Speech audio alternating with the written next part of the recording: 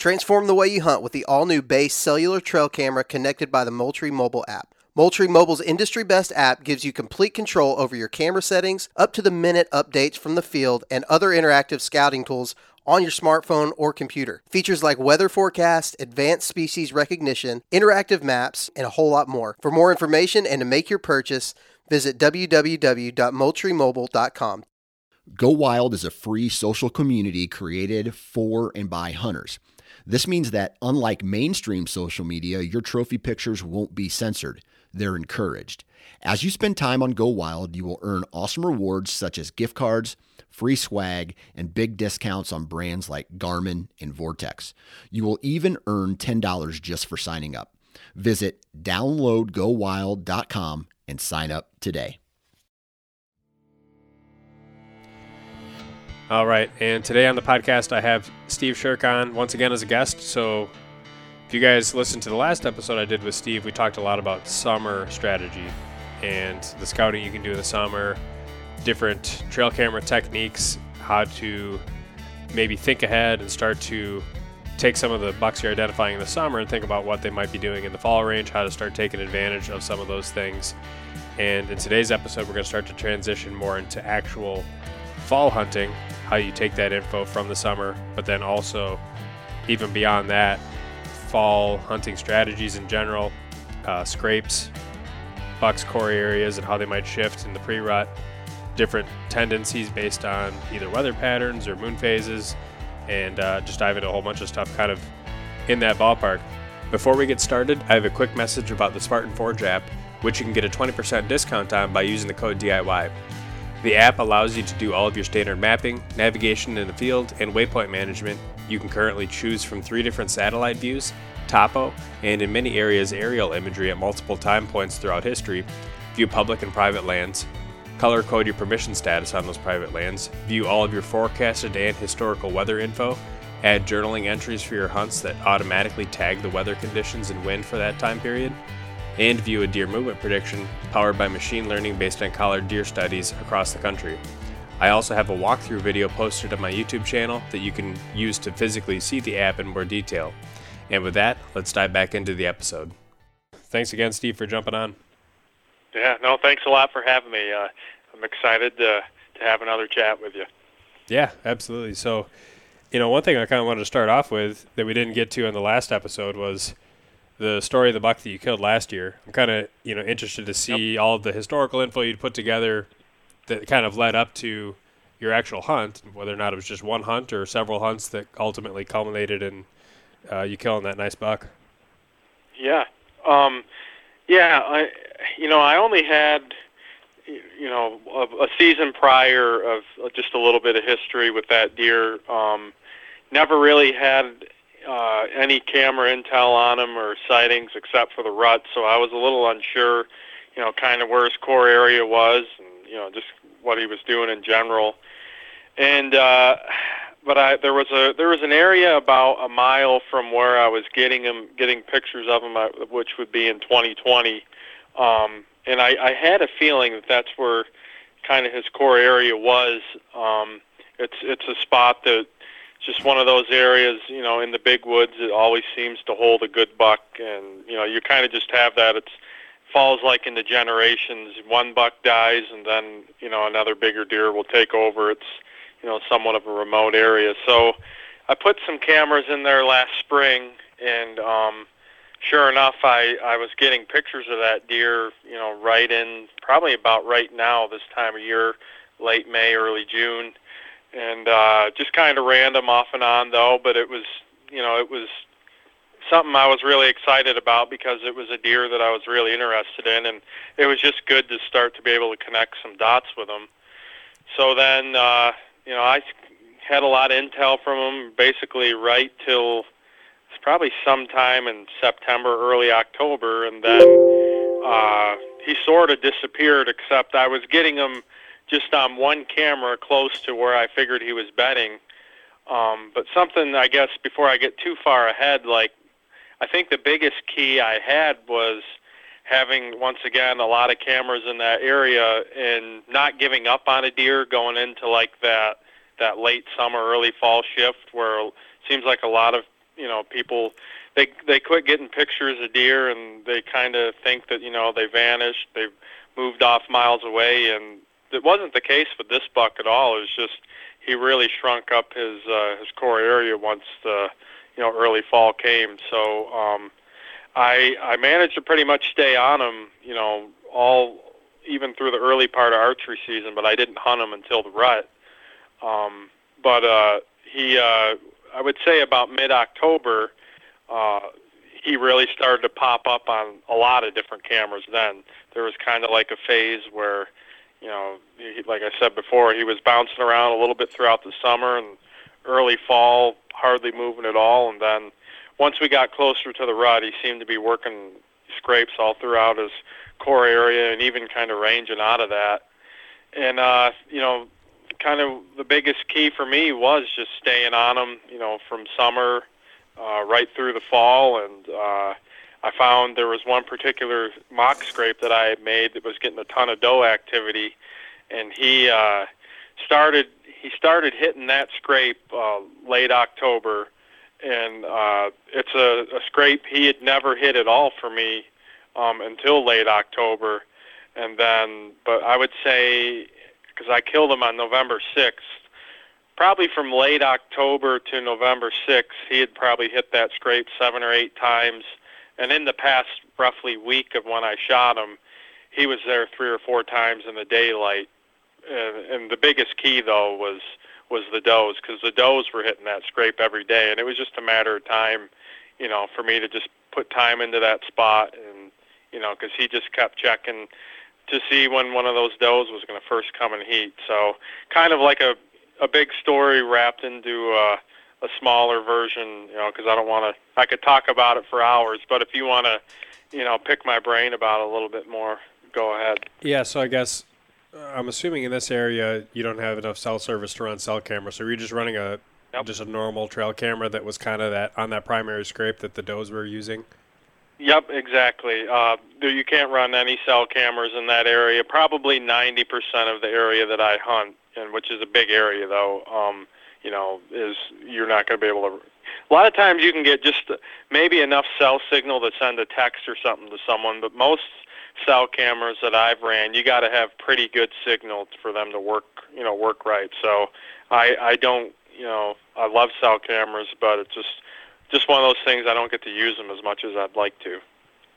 And so then, that being the case, one thing I would be nervous about in that scenario is you want to try and get the freshest info you can so that you're not setting up before that buck starts daylighting in that area. Yep. And you're getting your scent in there. But at the same time, to get that intel, you got to go in there and get your scent in the area to check the card. So how are you playing that game? Well, here's where it kind of worked out for me. That wasn't the deer that I had hoped to kill, although I'm really happy I got it. But I was hunting an even bigger buck in a different area all throughout the early season and right up until late October, early November. Then I gave up on that bigger deer because I just didn't have the confidence of hunting that particular buck in the rut, just the way I felt he was going to range. And hunting one certain deer in the rut, in my opinion, can be really tough, especially where I'm from. So a lot of this intel, though, although I was getting pictures on cameras of this buck, like I said, the one that I shot, even as I was hunting the other deer, but they were all at night, like far away from where I feel that, I was going to disturb his daytime movements. I think we talked about that a little bit before in the episode prior, where I'll have cameras in certain areas more or less to monitor a buck. Mainly you're getting nighttime pictures, though, but just keep tabs on him. And that's the situation with the buck that I killed. I was able to keep tabs on him by, focusing more around some of these nighttime areas that he was checking out. But I never even got in his core area near any bedding. Actually, even when I killed him, it wasn't super close to his main bedding area. And how I know that where I kind of learned where he was bedding, it was too late. But after I killed him, I checked a couple cameras that I hadn't checked for a couple months, and that deer was daylighting a lot in one small area, probably about 700 or 800 yards from where I did kill him, which that told me, though, throughout the early fall right up until late October, you could basically see that he was hanging on a certain ridge and, in some thick cover, but he was daylighting that particular camera a lot. So that's when I knew that particular spot I was close to his bedding area. So, but it's just one of those things, really, having a lot of cameras in that area, but then the does are what really helped me out. I had those does conditioned to a mock scrape I had made, like I said, probably about this time of year or so, and if it wasn't for those does, he wouldn't have kept coming back to that scrape, I don't think. Okay, so tell me about this mock scrape a little bit. I've played around with them a little bit.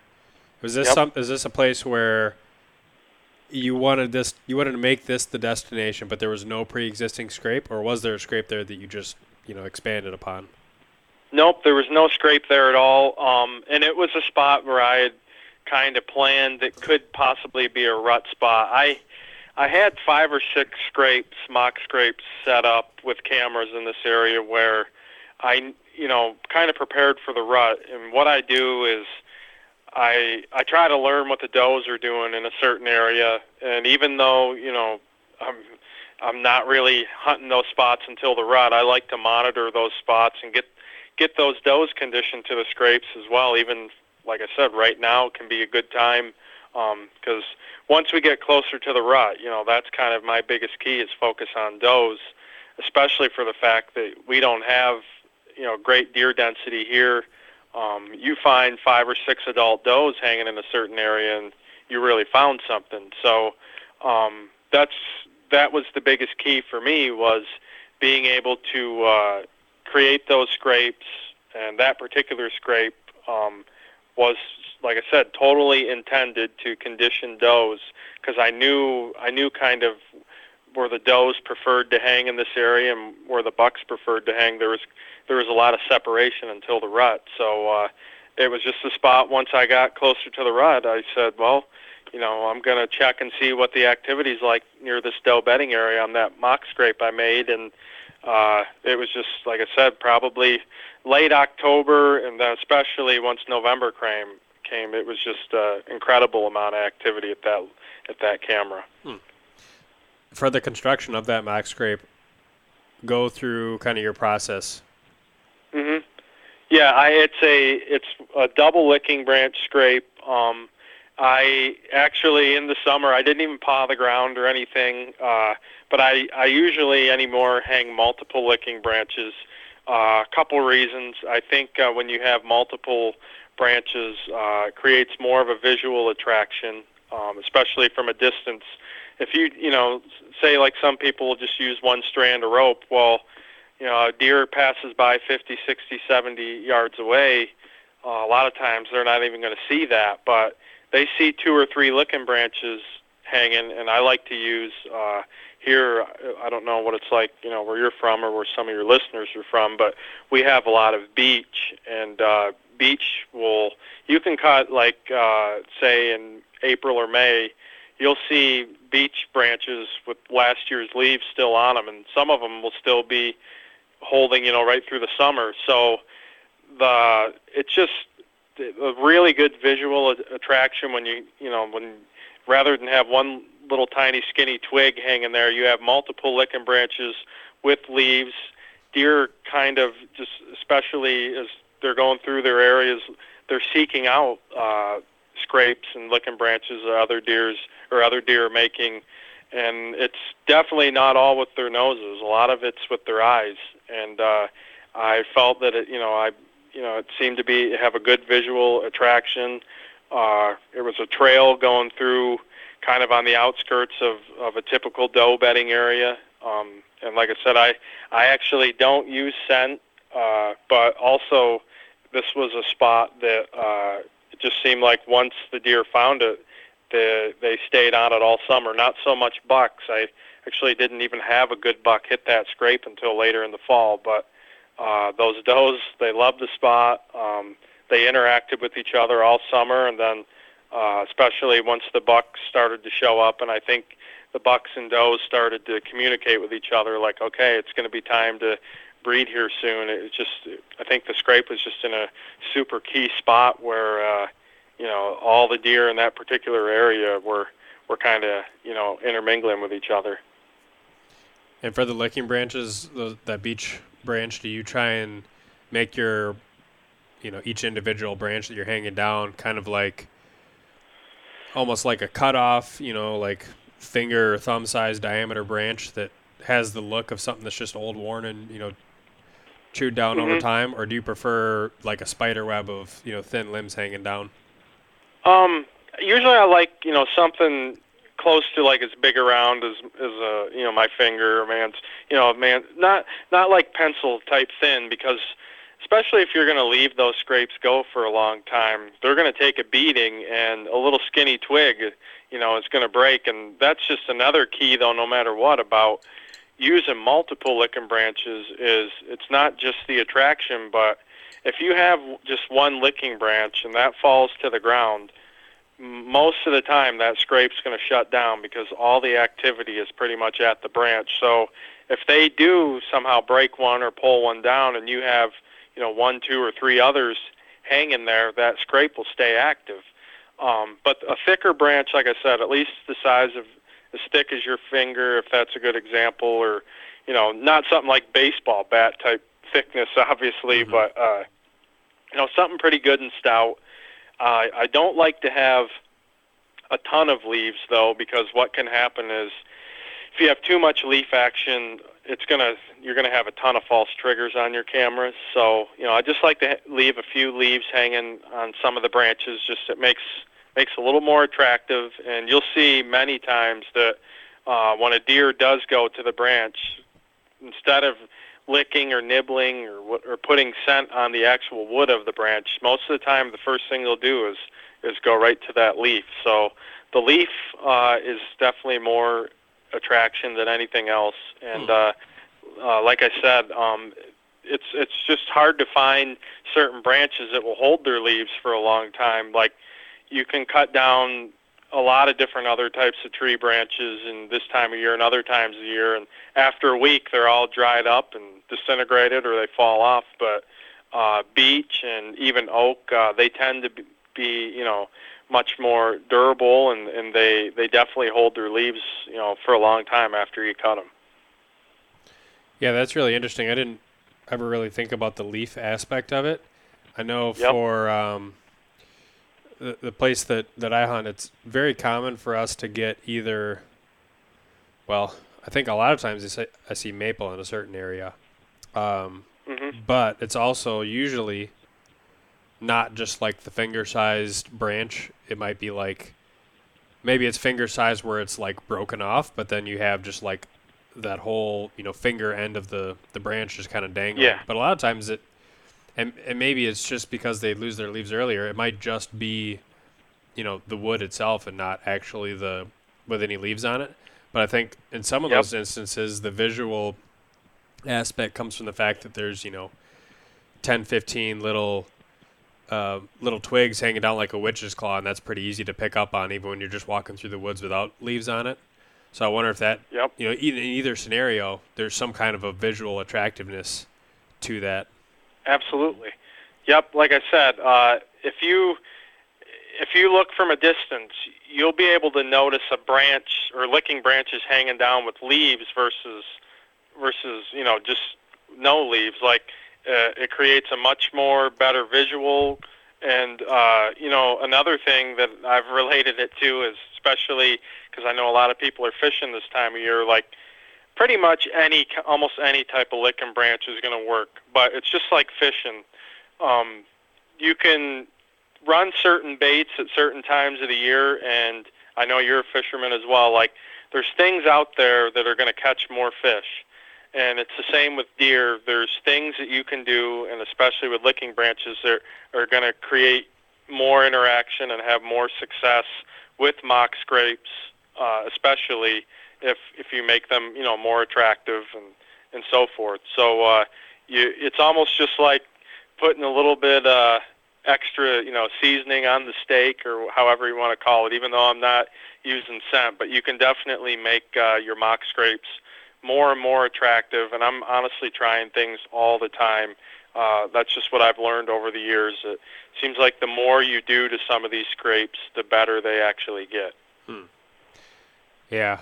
One thing I tried last year, and some of my mock scrapes haven't done that well. In fact, when I first started trying to make them, I remember one instance in where I made this, what I thought was a beautiful mock scrape, and, very visual. They could have, seen it from, 25, 30 yards off, good travel corridor, and just wasn't getting a ton of deer on. I was getting some. And then I walked in there, and since I put the mock scrape up, there's a trail about, 15 yards, like just off camera, that they reopened up their previous scrapes from the year before, and they were preferentially going to their scrapes versus the one that I'd created. So then I moved the camera, 90 degrees and started getting a bunch of pictures. But then there was another one that actually did work pretty well where it was actually in a clear cut. It was an older clear cut, one that was pretty easy to walk through. So it didn't quite have enough of it had some of like the ferns and whatnot, but it was getting to the age where it's getting close to where they can't really feed on the aspen leaves anymore. 'Cause a lot of our clear cuts will grow up and it'll be aspen that is the first main tree type to take over. And I took just an aspen branch that was kind of almost like dry rotted, like it was just dead, kind of like a vine, but a branch, and broke it off to where it was like, finger sized on the end, and took a little piece of paracord and just hung it from like 12 feet up so that the bottom was, maybe close to chest height, and along a trail next to where there was a big rub the year prior, but no scrape pre-existing there. And that one actually did really well. That one, I was getting does and fawns nearly every day, even throughout the early fall. And then in October, it ended up having a couple of pretty nice bucks come in and hit it. There you go. And I wouldn't be surprised if that scrape, it's one thing about it, you find a good spot like that, and that scrape can stay good year after year. So a lot of times it's just the location too. Yep. Yeah, I feel like location is huge. And you mentioned on the one that you had created was just downwind of a doe bedding area, right? Exactly. Yep. And like I said, I intentionally made that for a rut scenario. I've said it before many times if people know me. There's no such thing as making a mock scrape too early. And I found the sooner you make a mock scrape, whether, it could be in, February, March, or April when you're, postseason scouting, or it could be out there spring gobbler hunting and, you find a spot. Like, this is a great time of year to do that, because the more time you give that scrape, the more deer throughout time are going to find that, become comfortable with it, and then they will also, it'll be a reoccurring visitation. When they come through that area, a lot of times they're going to be like, oh, I'm going to go work that scrape, versus, they might come through that area and not know your scrape's there. So the sooner you get them out there, the more success you're going to have with them. Okay. And so for the attractive power that scrapes have in terms of getting deer in front of cameras, would you say most of your cameras are either on scrapes or mock scrapes, or maybe just slightly downwind of them? Yep, I would say 80 to 90% of my cameras are on scrapes. And just truthfully, like, the way I look at it is, if from a camera standpoint, it's a great way to get the deer to pause in front of your camera, especially if it's a buck, because, rather than just getting one photo, most of the time you're going to get several. You're going to get different angles of the buck, and really get to know the bucks that you're hunting. And then, secondly, too, is it's just a way to, once again, I think I said it, in the prior podcast, but, you can't bait here. Not to say that I would or whatever. I'm not going to even go too much on that topic, but my point is, like, it's almost like baiting, because you're bringing deer into a certain spot, and it's totally legal and ethical. So basically, at almost every stand I hunt, I'll have a mock scrape there. Not saying every deer that comes by will hit that mock scrape, but it definitely gives the deer you're hunting a good reason to come right to your stand location, especially if you're a bow hunter and you're trying to get, something within, 20 or 30 yards. It's just another added reason, and a benefit to getting deer within bow range, especially. Yeah, I've come to really love them myself. Some of the best ones that I've had and found. There's one scrape line, for instance, that's on the downwind side of a doe bedding area, but it's also right next to a swamp that some swamps deer use quite a bit, but some that seems like they don't. They just walk the edge for whatever reason. I don't know if it's just too silty, they sink down too deep, or whatever the case is. But just a thin little travel corridor, maybe 20 yards wide, between the downwind side of the doe bedding and the swamp, and you got a scrape line right along that corridor. As long as you sit right next to the swamp, generally your thermals and wind kind of drift out toward the direction of the swamp, and it's like you can sit on that scrape line in the right 2-3 day window and have 5 or 6 different bucks come through on a single sit. Yep. No, they can, and once again, that's a spot that you're probably talking year after year you can count on. So it's great to be able to have something every year. I'm not saying, you can kill a mature buck at every scrape every year. I mean, probably a lot of them you can if you get lucky and hit it just right. But no matter what, most of your scrapes, your good primary active scrapes get hit year after year, and there's spots, you keep in mind and you check, season after season. Yeah. And in terms of scrapes and different kinds of scrapes, I'm sure you're obviously a master at being able to tell which scrapes are not worth putting time into and which ones are. And for the general listener, they're probably familiar with the concept of primary scrapes. But even apart from just like general scrapes and, your best of the best primary scrapes, are there other categories of scrapes? Like I know I've heard Bill Thompson talk about, I can't remember what the term was, but scrapes that only bucks will use kind of in like a, competitive nature that does don't really hit. Do you ever see anything like that? Yep, I have. And I think just a lot of it, though, is like the location of the scrape. Some people try to define a scrape by the size. That means nothing at all.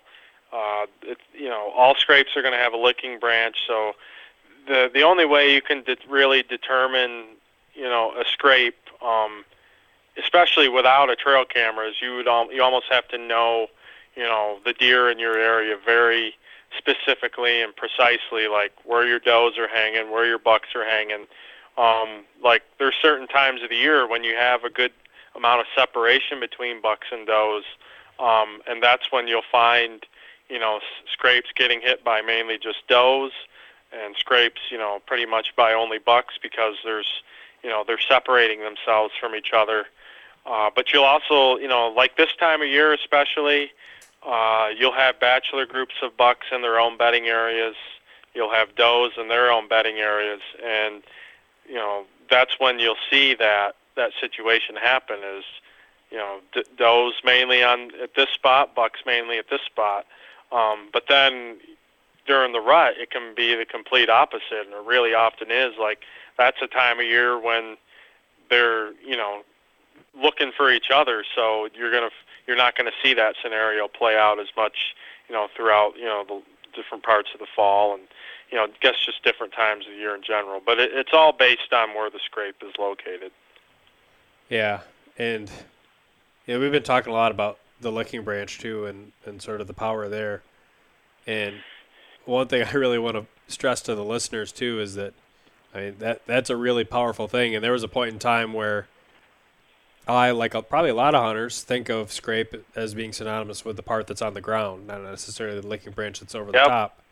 And since I've really come to learn the importance of the licking branch and the biology behind why deer use that, I've been able to scout and find scrapes when there's snow on the ground, find scrapes when it's the summer and everything is all grown up, just because I'm able to. You get into those areas and it's like, man, there's got to be a scrape in here. It just looks right. Like maybe you're walking through a high stem count area and it just kind of opens up and it's like just this perfect little pocket or corridor, and sure enough, there's a licking branch that you can see. So I found that to be very helpful from a scouting perspective, just using that as a visual tool, just like the deer would, I'm sure. Absolutely. And one thing that I feel a lot of hunters make a mistake on, but it sounds like you're doing it just right, is most people are looking for that ground to be torn up, and you actually want to focus on the opposite, because I've found a lot of really good spots over the years where the licking branch is just, or you'll have a limb, and throughout time they've busted down like every possible branch that comes off a limb. But that's kind of what I seek out for, is those scrapes that over the years they shut off because they couldn't make they couldn't break the branch and have it hang vertically. There was just nothing left, so that's the perfect spot to hang a branch. And if you're really looking for things like that, because like I said, almost all scrapes throughout time will shut down because they've beat up the branch so much that there won't be any bit of a licking branch left. You'll have that main branch that's probably 8-9 feet or at least 6-7 feet up in the air, but no other side branches, shoots coming off of it because they've ripped them all down. So really being on the lookout for those kind of things, for the licking branch, and not so much the ground being all torn up, and there's really just a smaller period of the year when that ground is getting worked anyways, but basically from late August, early September till some time throughout the winter is the only time they're really pawing up the ground much. Spring and summer, that's not going to be visible at all this time of year. So you've really got to keep your eyes out for those licking branches. Yeah. When I've, even in the summer, made mock scrapes and put a big focus on trying to paw out the ground, yep, and it's just not, like, by the time the fall rolls around, it's like you could hardly even tell I did that work and the deer weren't keeping it open. But yep, on the flip side, especially like even around the time frame around here of like November 1 to even like October 31st, I'd have some bucks come in and they'd paw out the scrape maybe on like the 28th or 29th, and then the next 3 days there might be 10 different bucks that go through and hit that scrape, but maybe only one of them cares to paw the ground. So you go a couple of days where it's like, yep, you can't even see the scrape anymore on the ground because it's covered with leaves, but there's still bucks exactly hitting it multiple times a day. They're just going up, and like I've seen some, they'll just basically walk right next to the scrape. I'm sure they're still able to smell it, and some will go right into it and dig their head in and rub their head around in it, but they just, for whatever reason, they may or may not actually paw the ground. Yep, and that's a really good point to bring up, is there's a certain time of year, and it's different where you're from, but like when the leaves are coming down super heavily, and I've learned this especially through trail cameras, like I'll go to pull a card and I look and be like, scrape hasn't been hit, it's covered with leaves, and literally within the past 3 days, it has a ton of buck activity, but you get a good swath of wind overnight, and it doesn't take a whole lot to fill up a scrape with leaves. So that's, once again, you really can't focus on what you're seeing on the ground. You got to really keep a good eye out just for those licking branches themselves. They're pretty easy to recognize once you get a feel for it. Most of the time you're going to see that branch just hanging by a certain amount of thread, snapped, bent vertically, and that's exactly what you got to keep your eyes out for sure. Mm-hmm. And then talking a little bit about this shift, that we've been saying as we get closer to like the pre-rut, and I know Yep. some of your deer obviously been killed like mid-October too. Do you see just one primary shift going from summer to fall, or do you kind of see almost two shifts, one from like bachelor group summer to like early fall tight core area, and then like a second shift closer to doe bedding groups in the late pre-rut? Yep, I mostly see a double shift. Not all bucks do it though. Some bucks will wait until just closer to the rut and then shift. But I'd say the majority of our bucks, especially, it doesn't matter the age class, you'll see a shift anywhere from late August to early October. Then they'll settle down roughly for a couple weeks, maybe 3 weeks. Then you'll see that next shift again, and that's what I call the rut shift, where they will start basically what it is, in my opinion, is they're scouting does. It's almost like as if we were hunting does, or I'm kind of doing actually the same thing as them. To be honest, that's the time of year when I'm really starting to focus and pattern my does, and that's exactly what the bucks are doing. They're just trying to get a feel for where all the girls are at, and just waiting anxiously every day till the first one comes in heat. And that's actually a really good time of year to be in the woods, and it's often overlooked, in my opinion. Would you say that typically ends up being like, I don't know, October 15th through like the 25th, or somewhere in that range? I'd say you're just about dead on. I mean, it's not one of those things that like I see every year, October 15th, it's like a light switch. I've seen it vary within a few days every year, but that's a really good marker to say about October 15th. And it will roughly last. It's not. I don't really see it.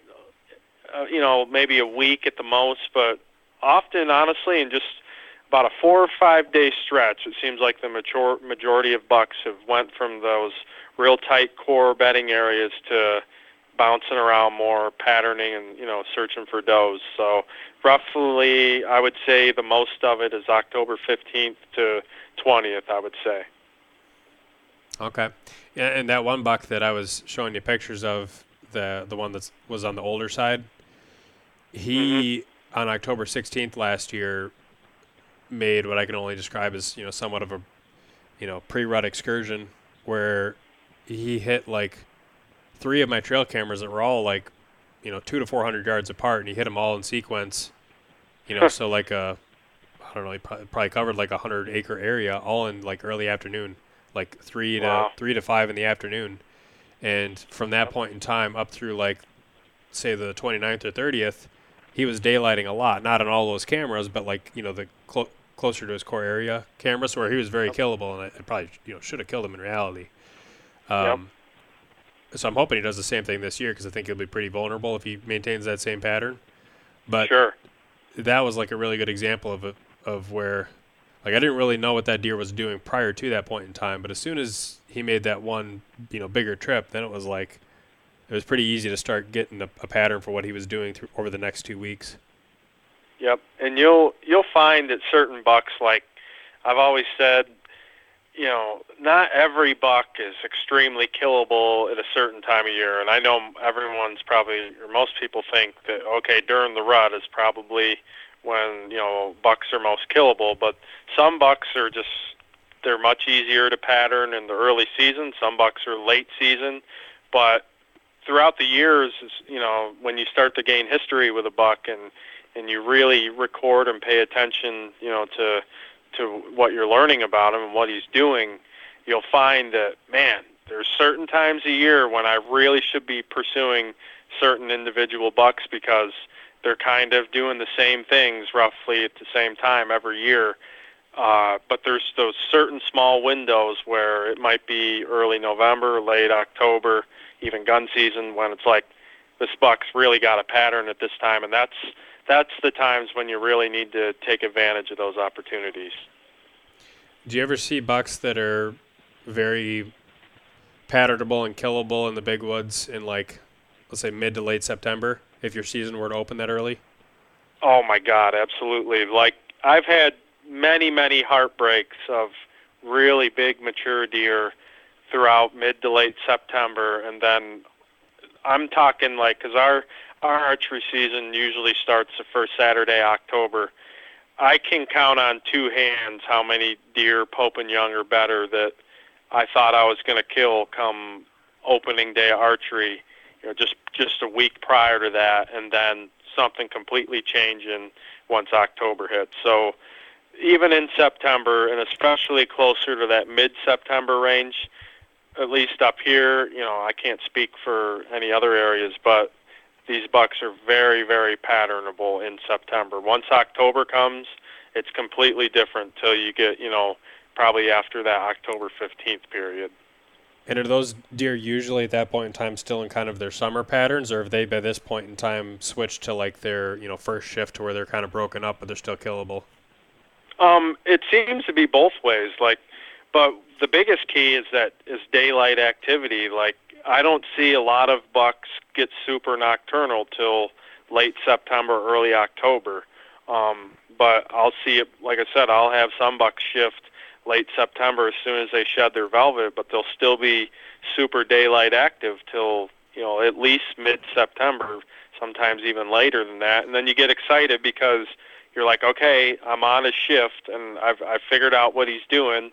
And then, boom, he goes nocturnal 3 days before October arrives. So it can get frustrating, and I can't tell you how many times that's happened. But anymore, I don't get my hopes up until the actual season starts. Okay. Well, I mean, it's good news for me because my season usually opens up mid-September. Absolutely. Not bragging at all, but I'm really confident, and honestly, I feel if our season was a week or two sooner, I probably would have, 3 or 4 definite Pope and Young, maybe even close to Boone and Crockett deer that I probably would have killed earlier in September, just because based on what I was seeing on trail cameras, like just super patternable. Yeah, I think, one of the things that I've struggled with in the bigger woods in the past is finding some of those bucks, like those bigger bucks early. I know they'll show up in late October, but like I was telling you in the last podcast, a lot of times when I've been trying to find them earlier in the summer, I've been more focusing on the food areas, and maybe I find them, maybe I don't. Maybe I should get a once every 2 weeks type of photo, but then they end up showing up anyway where I can kill them in that pre-rut time frame. But one of the better spots I ended up finding last year that was super hot during that rut time frame, I actually found it late September when I was just doing a boots on the ground scouting trip. And at this point in time, it was like that, middle-aged clear cut, like one of the good ones we were talking about in the last episode, size-wise. And there was already rubs on some of the saplings in that clear cut. And, at that point in time, it was late September, which indicated to me that, likely those bucks weren't 4 miles away hitting an ag source in the early season. They might have, either maybe they were doing that, but then they've recently relocated to where they were maybe killable early season, or they were just living there, throughout the early season and maybe even late summer.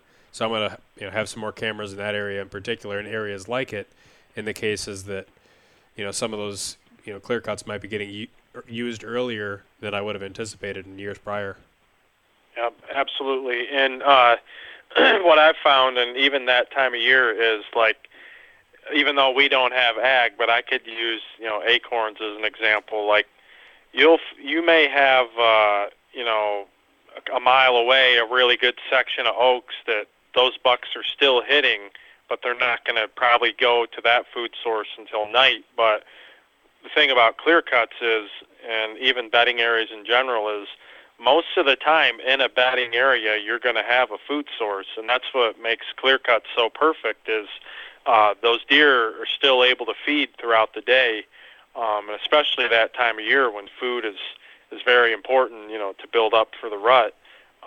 So they want to have at least a secondary food source in their bedroom, and that could be the same with having a clear cut a mile away from an ag source. You might think, well, the bucks that are hitting these farm crops or, whatever it is, got to be bedding real close. Well, if you have a really good prime, superb clear cut, within a mile or maybe around a mile of that food source, there's a good chance that that's exactly where those bucks are hanging. And trust me, they will go a mile or more to and from, feeding, especially at night. That is not uncommon at all, especially for a mature buck.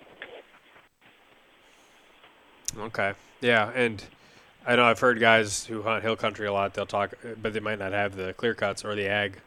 They might talk about bucks bedding in an area where there's like greenbrier or something like that they can feed on. Yep. Or maybe buckthorn or just, briars in general, which I guess usually is combined with some type of a clear cut activity or storm damage or something of that nature. But, I definitely – I've seen that too, that most of the clear cuts that I have seen a lot of good action on are, like we talked about last episode too, big enough that you can walk through them, but there's still a lot of low-lying forbs and food and ferns and briars and I mean, it's tough to walk through them if you got, soft pants because you tear them up. But that means there's a lot of food, obviously, for those deer.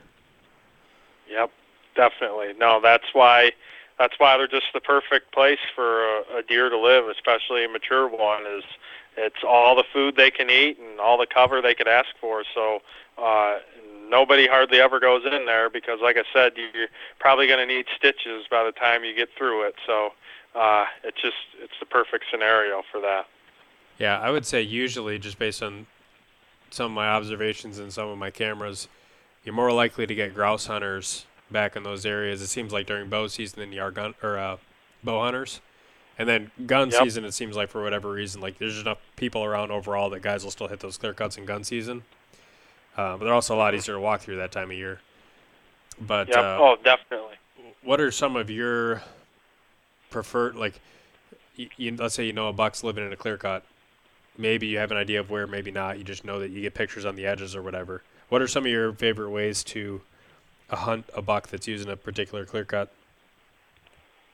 Mm-hmm. Well, what I really like to do is, if I've went in there in the postseason and knowing exactly where those beds are is extremely important because you want to have a pretty good idea. I mean, I'm not going to say that you're going to be able to locate every possible bedding location, but if you know where a good chance for the deer is actually bedding, then you can possibly move in. I prefer to get in.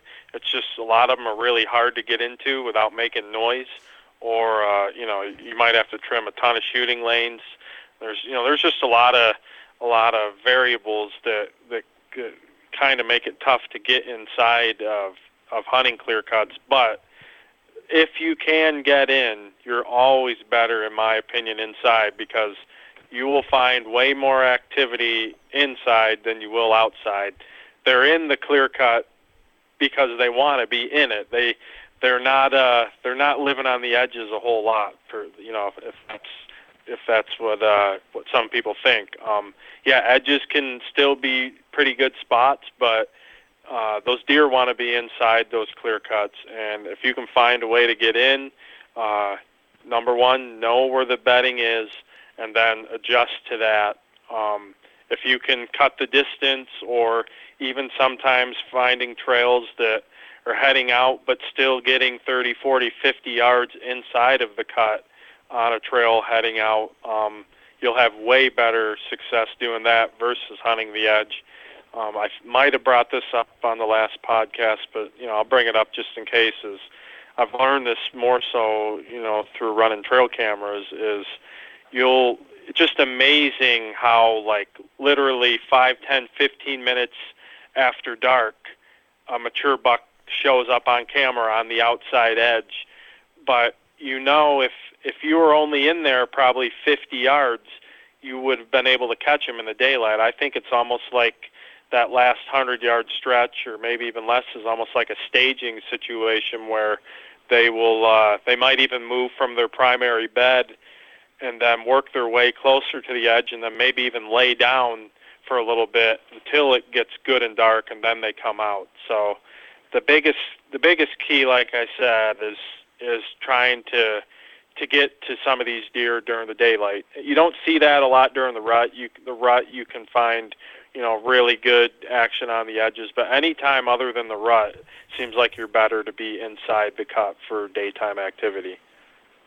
Okay, and I remember you talking last time that a lot of your clear cuts are not necessarily totally, flat bulldozed areas. A lot of times they're select cuts. So if you're trying to get it in the interior, you're usually climbing up a tree, or do you hunt on the ground sometimes? How do you play that? It all depends on the cut, and the tricky thing about clear cuts is especially, people think of it as like really thick. Well, if it's a young clear cut, the problem is it's hard to find a tree with good enough cover. Like they'll leave, even in the select cut, a lot of trees still standing, but you tend to stick out like a sore thumb, or you might climb up in that tree and then the deer could even see you from a long, long ways, especially if it's like, the cover that they're laying in is only 2 or 3 feet high. they can still see out, trees within 100 or 200 yards of them. So in that situation, you're almost better being on the ground. Anytime that if the tree doesn't tend to have much cover and I'm hunting a fairly young cut that I feel like deer would be able to look up and see me in a tree, I think you're better off hunting on the ground. I know a lot of hunters don't like hunting on the ground, although I think it's getting more and more popular. But you can't take any chances inside some of these clear cuts because you also don't want to educate especially most likely you're hunting a mature buck. You don't want to educate him at all. So in a lot of cases, I just think you're better hunting off the ground, honestly. Okay, yeah, I've grown to like it quite a bit as well. For a similar reason, in a lot of cases, it's like, well, I can hunt in that tree, but like I'm so skylit, or maybe the tree's not even that big in diameter. Even if they can't see me, they're going to see me shift my weight, and then the whole tree canopy is going to shake a little bit if it's calm. And so on the ground, I've found that, if I'm sitting right on the edge, like let's say the deer are moving on a trail or they're on the edge or whatever, and I'm also on the edge of the clear cut, most likely, like I'm at a much higher risk of getting picked off.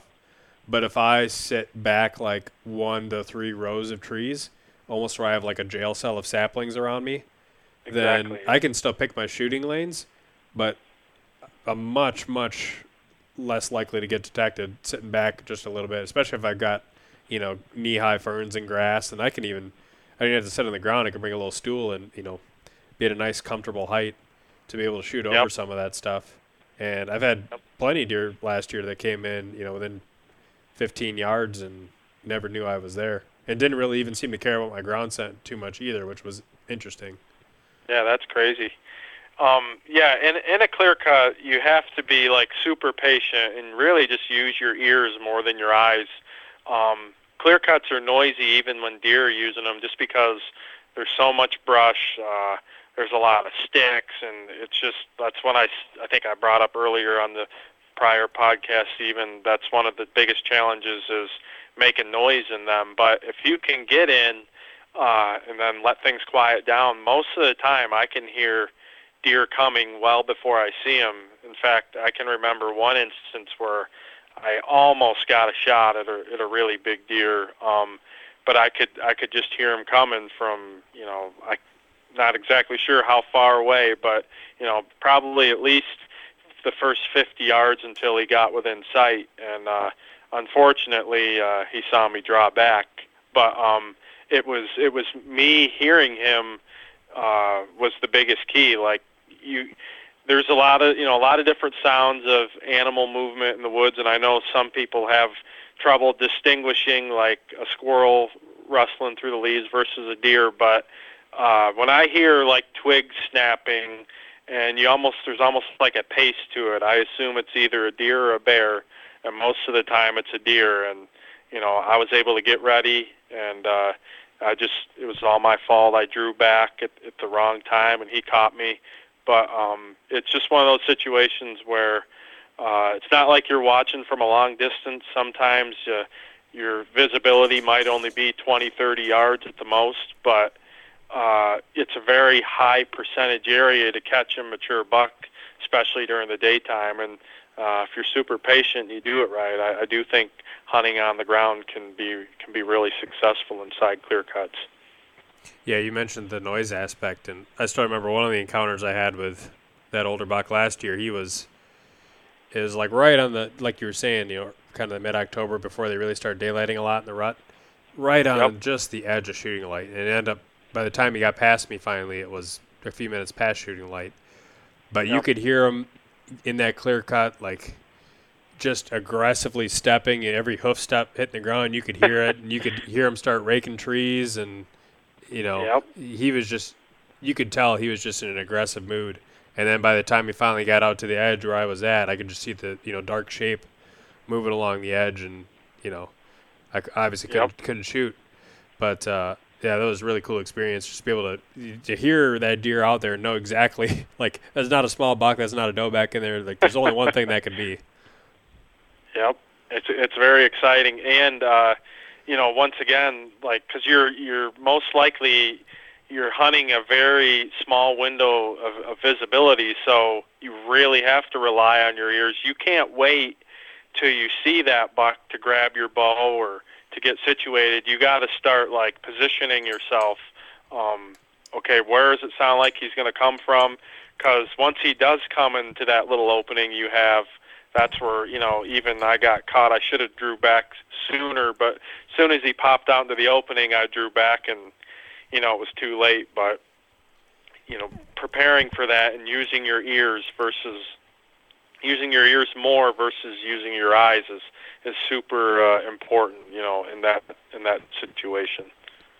Yeah, and where I screwed up last year on the hunt that I should have killed that buck, I was facing the clear cut and figured I knew where he was bedding in there. And I don't know, I still don't know exactly what happened on this particular day and why the buck did what he did. But I had got tired of sitting on the ground. My butt was just like numb. So I stood up just for 10 minutes or whatever to let the blood flow start to come back. Sitting next to a log with a tree up against my back I was leaning against. So I had minimal cover, but there was some cover and saplings all around.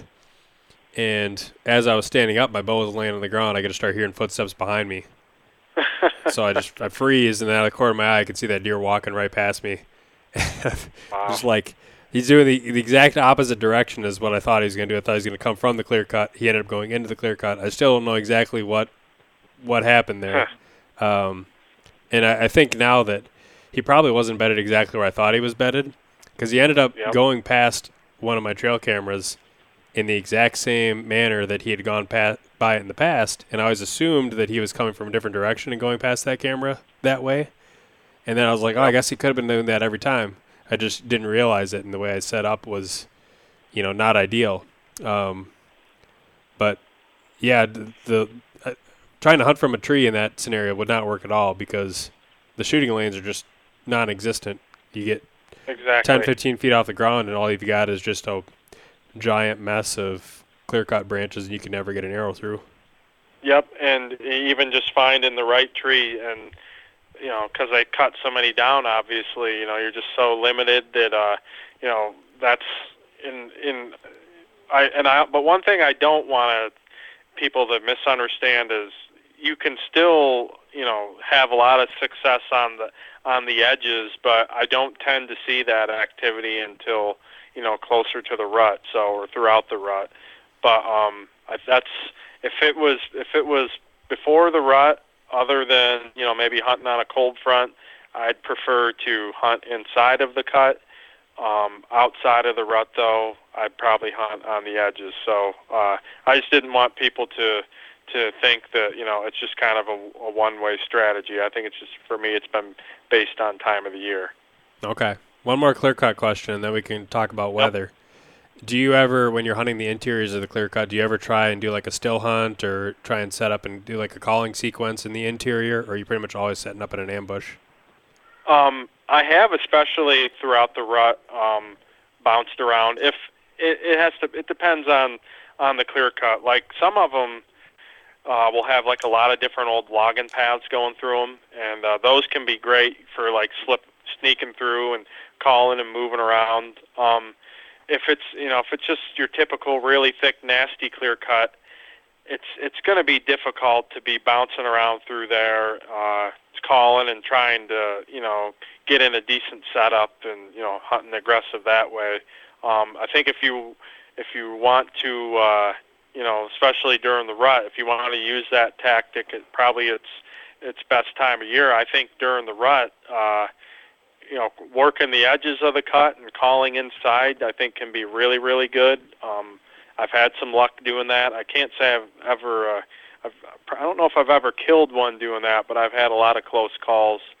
And I think one of the biggest keys is, they not only do they hear your calling, but they're probably hearing your movements, which, as when you mix the sound of footsteps, breaking branches, and things like that, along with especially grunting, I think that can really entice the mature buck to come out and take a look when you throw all those sounds into one scenario. Sometimes it's almost like turkey hunting.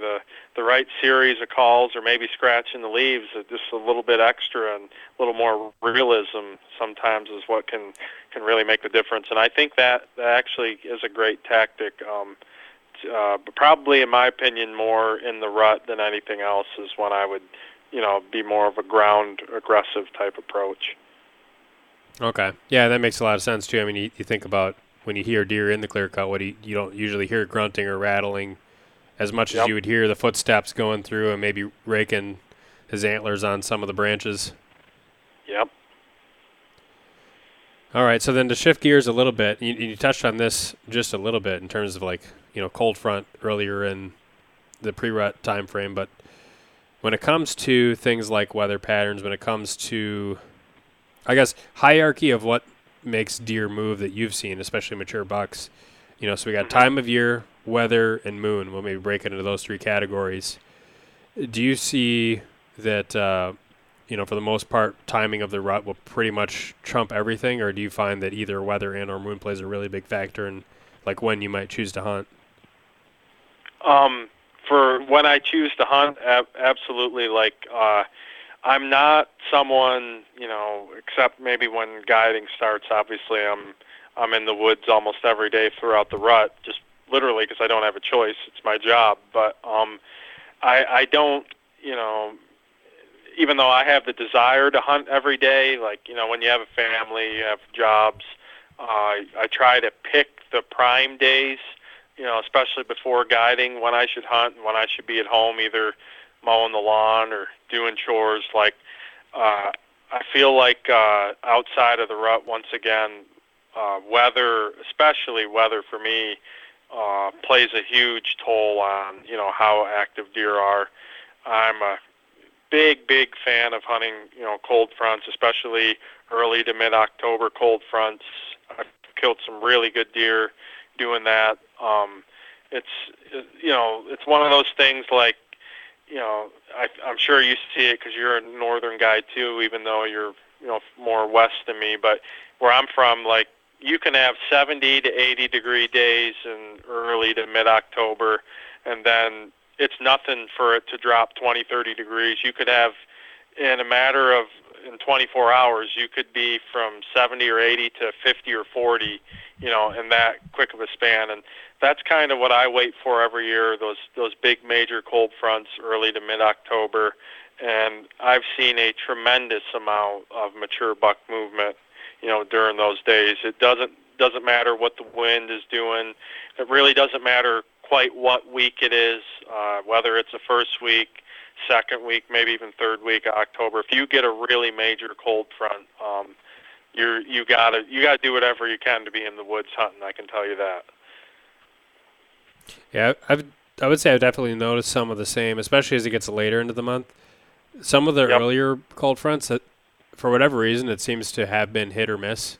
Sometimes it'll be good. Oh, really? And then sometimes I remember 2 years ago, one specific example where it got mid-20s in mid-October, and it snowed. And so we had 2 inches of snow on the ground, and it got cold and quiet and calm, really crunchy and loud. It felt like it was late November. But for whatever reason, the deer didn't really move all that great during that time frame.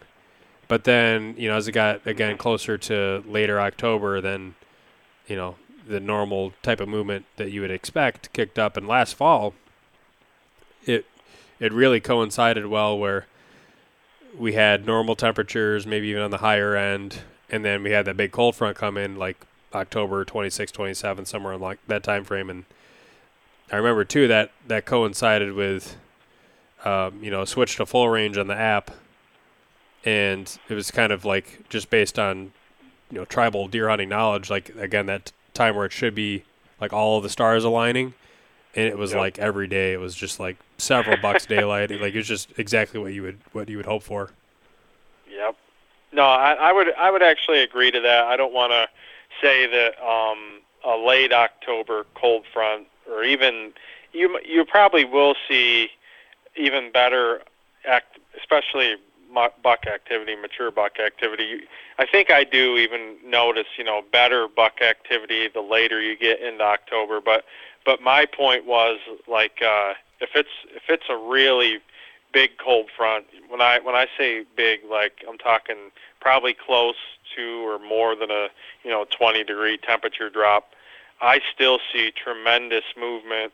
In fact, if I know that I'm have more cameras than sightings, but if I know that my cameras are in the right spots on certain deer, I can almost always see, like after that cold front, those bucks daylighting like crazy, either right before it, during it, or maybe sometimes even the day after the front.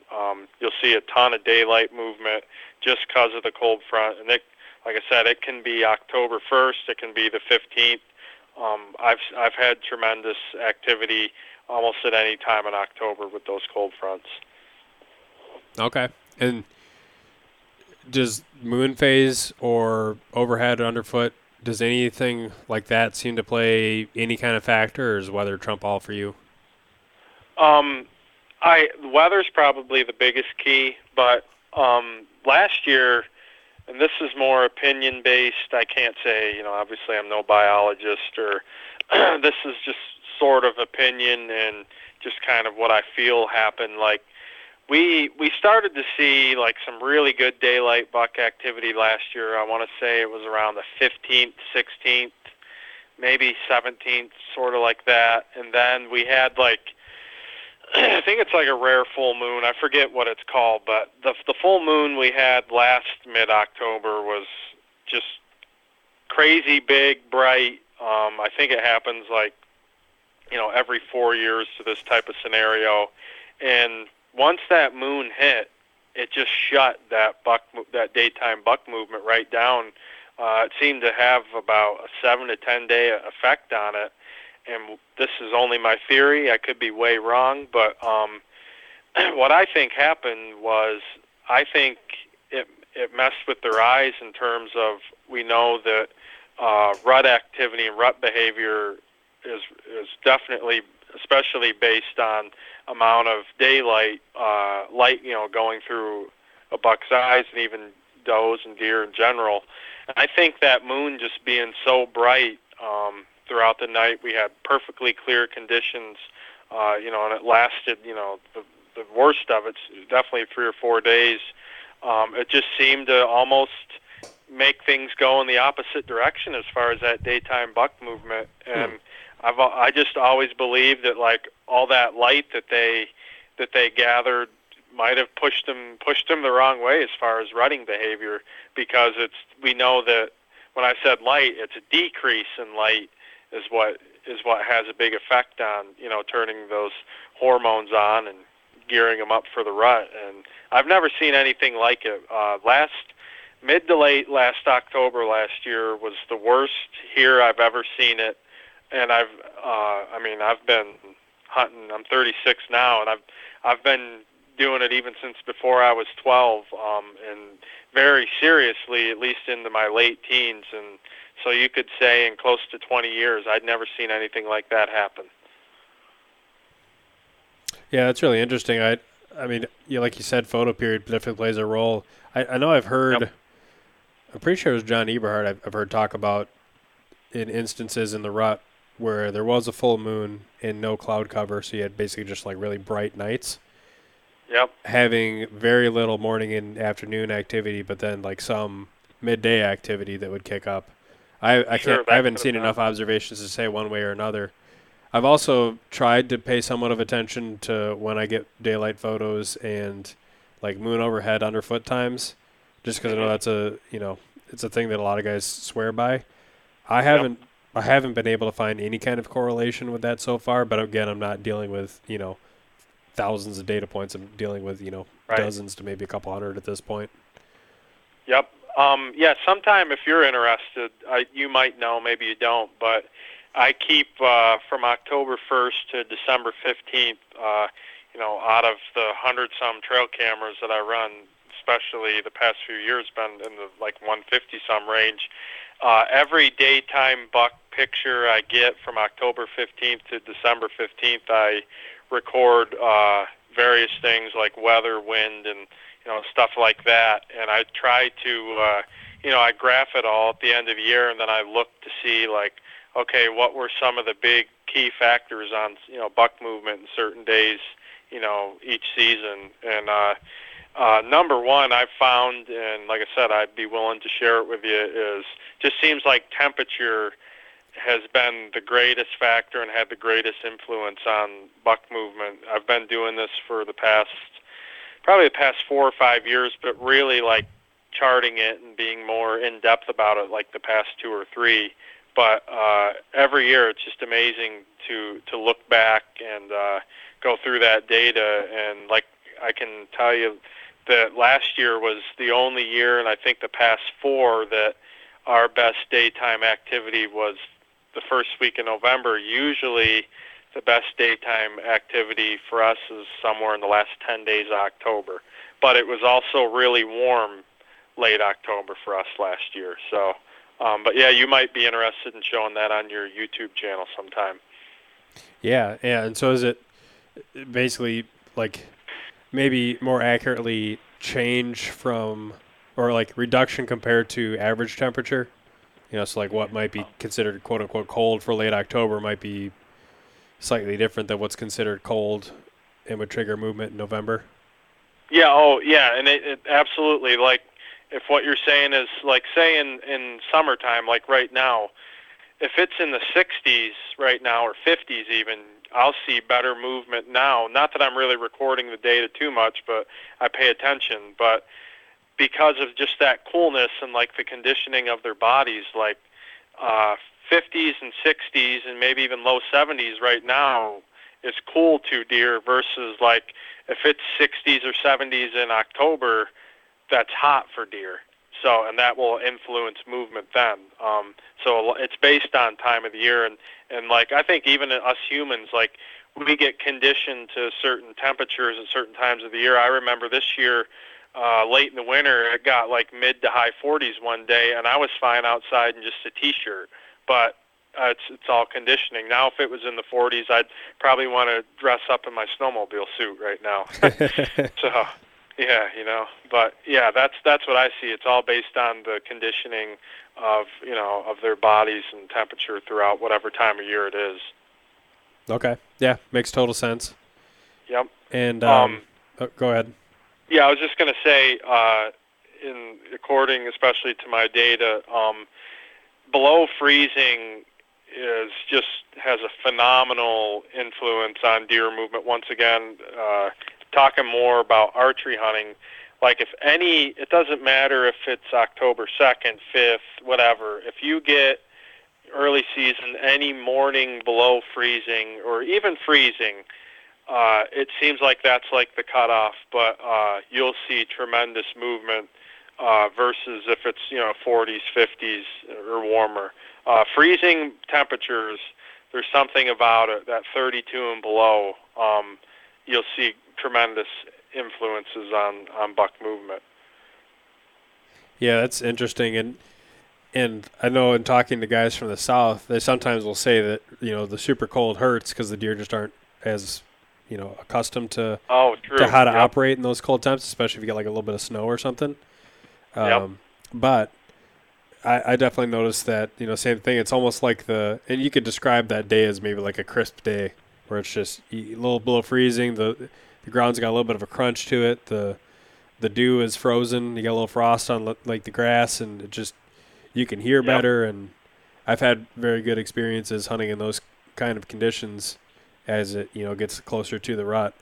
And when it comes to late season, everybody says like, oh, the colder the better and whatnot. But this isn't exactly, I guess, the the focus of talking about pre-rut and rut. But I find that here in like the northern part of the country, northern Midwest, there's not always, at least I haven't seen a super tight correlation always with how the deer are moving in at least these bigger public land environments and the temperature, almost to where like if they are driven by the temperature, it usually doesn't even get that cold during the hunting season. It might not be till like late January or February where you get like, high temperature of -10 where it's like, okay, now they got to move early. But if it was like single digits or like, even 0 or 10 degrees for a high, like it was still colder than average, those deer were still moving nocturnally a lot of the times. Sure. And then it wasn't until like almost it seemed like time period wise, like, okay, the gun season's been out for like a month now. Now they're starting to move in daylight regardless of the temperature. It might be 30 degrees and they're still moving in daylight just because they haven't been pressured. Yep. Nope. That plays a big influence. And actually, even though I don't really record a lot of data past December 15th, I still pay attention what I'm seeing throughout the winter. And I actually see opposite effects on cold fronts. Like for instance, if you have a really bad winter and then you have a brutal winter storm, a lot of times it's the complete opposite. Like you would think, okay, big cold front, deer moving like crazy. Well, these deer are beat down from being hunted all, fall, and now they're, struggling to get through winter. You're not going to see a great amount of activity sometimes, during the cold front throughout the winter versus a cold front through October, November, or even throughout the spring and summer. So it's always their bodies telling them, what's best for them, and they're really good. They're not like me. Like tonight, I'll look through the snack drawer, and my body's telling me, eat that bag of chips. I wish it wouldn't, but deer seem to listen a lot better than us humans on how they're supposed to take care of their bodies. Yeah. And I suppose if you, in that classic scenario where you got maybe an unpressured private ag source and the deer are able to bed, 60, 80 yards off the food, that's probably a totally different scenario than if they're bedded on some, remote public swamp or hillside or something that they got to travel a mile to get to the ag. Absolutely. Yep. Once again, they know exactly what to do to survive. They're amazing at what they do, to say the least. So I've seen years where, not trying to go down the topic too much, but I've seen winters where I thought, man, we're gonna lose so many deer this winter, and then come next spring, it's like you hardly lost any. So they're just amazing at surviving, definitely. Yeah. And I've also heard that it's not always how bad the winter is, but how bad the early spring is. Like sure. how delayed the winter is, basically. If you're still getting into March, late March, early April, and it's still you're getting blasted with like a big snowstorm, that could, because they're depleted by that point in time, and they need, they're ready to start eating again. Yep. Nope. That's a really good point. I found a lot of fresh dead deer that have either looked like they've fallen over, or the coyotes probably noticed that they were weak. Even March and April, that's a very crucial time of year. So we start to think that, spring's here, and now the animals that haven't made when, it's probably May or June until they start to rebound. Yeah, for sure. Well, I think we touched on a lot of the topics that I wanted to hit on today in this episode. Great. Is there anything else that you can think of that you wanted to make sure we talk about before the episode closes out? No, I think it was very well rounded, especially the past two.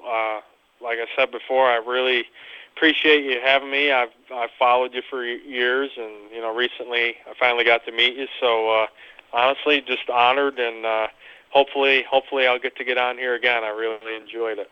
Awesome. And you have a bunch of good posts on Instagram that actually have a lot of good information in them, written in the in the description of the posts themselves. And if people want to find that, looks like the title is Shirk's Guide Service, all one word, on Instagram. Is there any place else that people could go to look for some of your content? Yep, they can also find me, Shirk's Guide Service, on Facebook, and I have a website, shirksguideservice.com. And two, I just want to bring up, because I know especially what you talk about is, do it yourself. Just so people know, I'm not, especially as a guide, I'm probably not your typical guide. I always feel like I'm more of a coach than a guide. I'm a huge fan of do-it-yourself hunting. My own hunting, I've actually never been to an outfitter or been guided. So I'm all for, what you talk about. And not that I'm talking bad about guiding either, but just my point is I just want listeners to know, I'm not some outfitter that is just owns a bunch of land, and I know exactly where people are coming from, when they listen and follow, especially what you do, because that's exactly what I am, and most of my clients, honestly, are very similar. So it's just, in my opinion, there's probably no better way to do it than, do it yourself, and especially public land type hunting. Awesome. Well, and I can definitely attest to, basically everything that you've talked about, and all the stuff that's in your post absolutely is 100% applicable to what I've seen myself and what I know other people have observed in the woods, either in the Northeast or in the Midwest. So it's definitely good information. Oh, thanks a lot, bud. Like I said, I say the same about you. I've followed you for years and learned a lot from you as well. So I hope we can both keep it flowing and sharing our newest tactics and what we learn as long as we keep hunting. Absolutely. Well, it was great having you on once again, Steve, and we'll talk to you later. That'll do it for this week's episode. As always, make sure to follow the Sportsman's Empire on Instagram and Facebook, leave a 5-star review on iTunes, and if you're looking for additional content from myself, subscribe to DIY Sportsman on YouTube and hit the bell icon to be notified of new videos. You can also follow DIY_Sportsman on Instagram. And with that, thanks for listening.